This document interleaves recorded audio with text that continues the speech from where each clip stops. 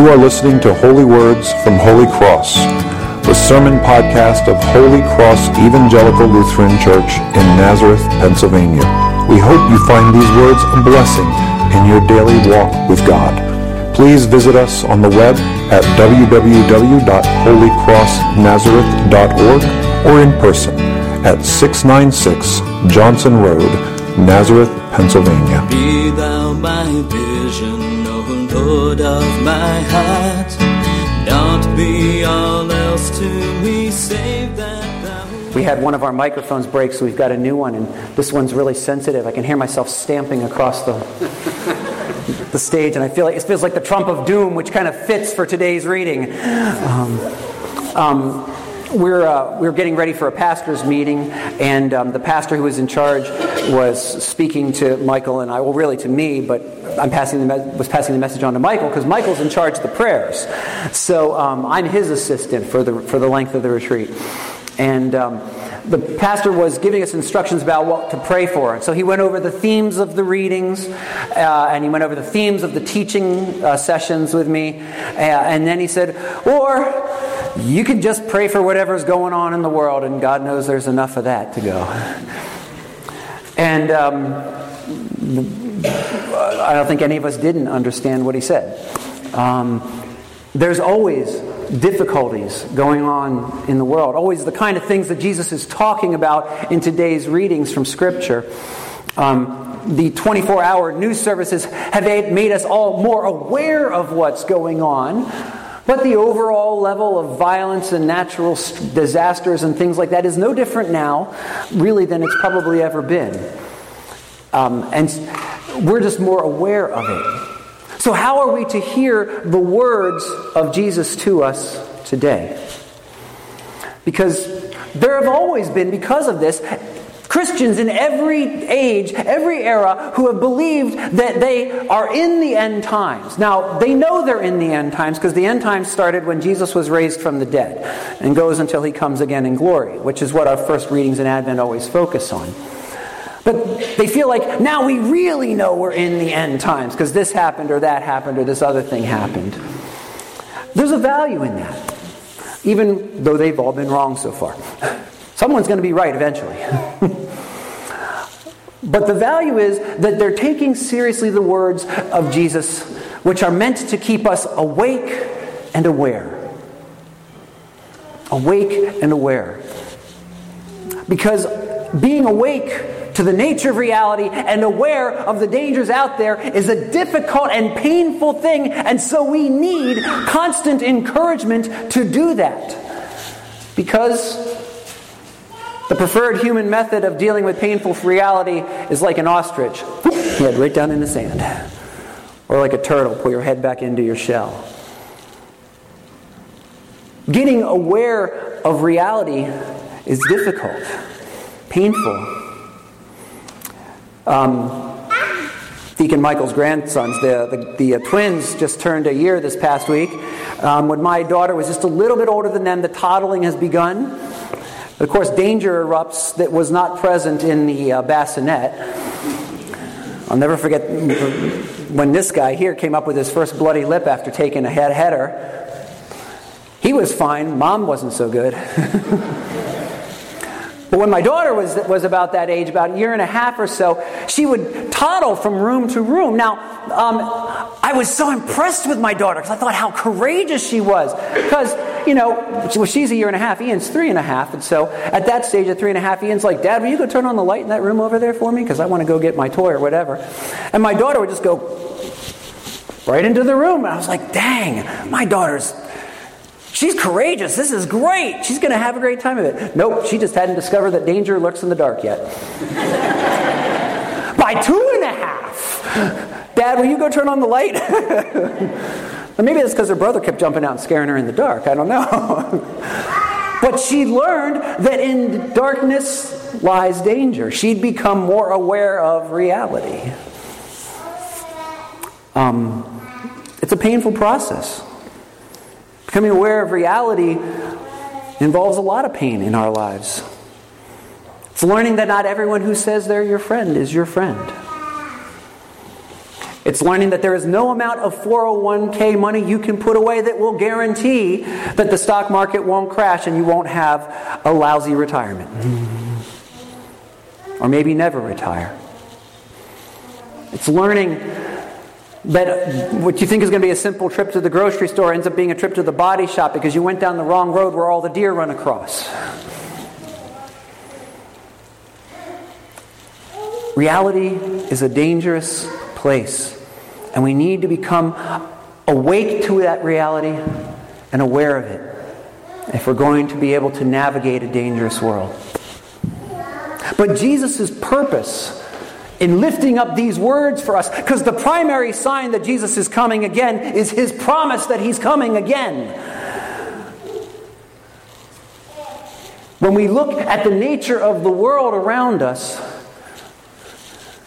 it should remind us constantly, because Jesus' purpose here is to both make us awake and aware and to encourage us. The encouragement might not seem obvious at the beginning, but we'll get to that in a minute. By making us aware of the dangers around us, we are to become more and more focused on where we're going and who we are waiting for to rescue us. When you dig into a biblical text, there's always backstory, and sometimes any biblical text has a little difficulty in the translation because nothing translates perfectly from one language to another. I was glad I did my homework this week. There's a couple phrases which are a little misleading. The first one in today's reading that might be a little confusing for you is that this generation will not pass away till my words are fulfilled. You might have thought that meant everyone on the earth. But when you look at the way that that word is used throughout the Gospel and throughout the New Testament, what it means is all the people about whom I'm talking will still be present when this happens. Well, who's he talking about? You dig a little further down in the text, and what we see is he talks about all those who dwell on the earth. Now, the word dwell has some additional meaning in this text. It really means those who have planted themselves in this world. Those who have invested all their hope in this world. All those who think that this reality is the only reality or the primary reality, and for whom the kingdom that is breaking in our midst is an afterthought. If you invested all of your time and energy into building that 401k, the stock market crash is going to let you think that reality is coming to an end. If you've invested all of your energy into this friendship that falls apart, you're going to feel like reality is coming to an end.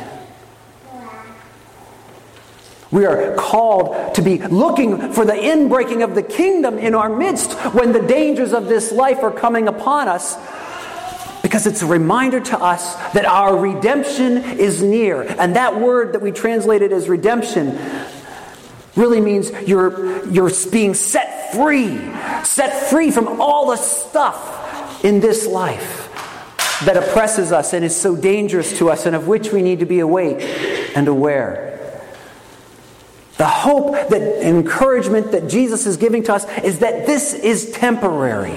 The stuff you need to be awake and aware about. And that the time is coming and coming soon when His rescue will place us beyond harm's way. We need to pay attention to what's going on around us to remind ourselves of that reality. I don't know if you remember what happened in December of 2004. It was the year I was ordained. So it's stuck in my mind. The day after Christmas, December 26th, a massive earthquake rocked the basin of the Indian Ocean.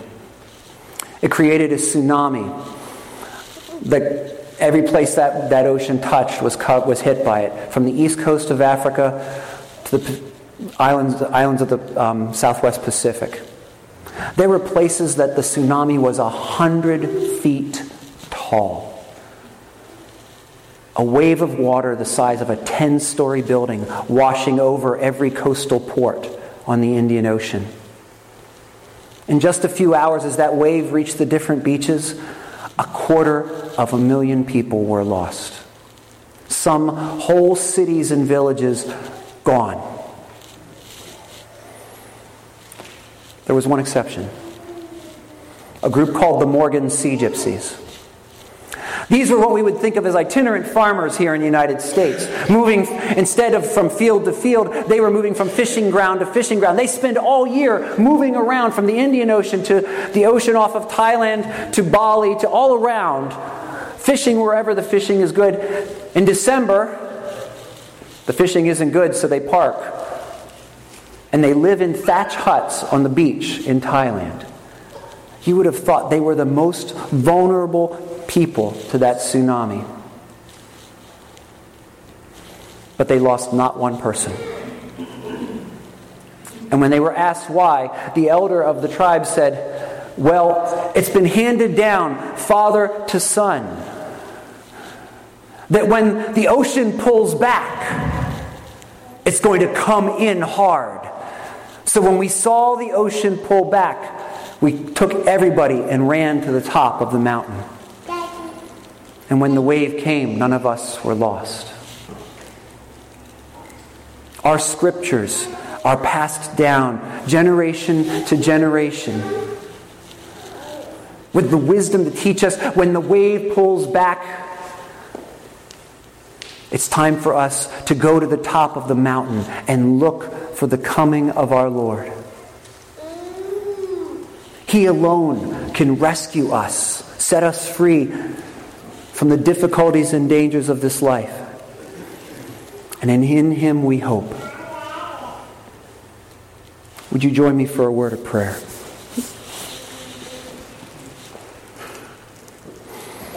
Lord, as we look onward to your coming again in glory, and hope as you exhorted us that we might stand in your presence, we know that only you can make us stand. Help us to rely on your strength. Help us to be filled with your Spirit. Help us to not be discouraged by the dangers of this life, but instead be encouraged, filled with courage of knowing that you are our Lord, and in you our rescue is sure. Strengthen us for the battles ahead, and that we might encourage one another. And we ask this in Jesus our Lord. Amen. Be thou my vision, O Lord of my heart. Not be all else to me, save that thou art. Be thou my best thought in the day and the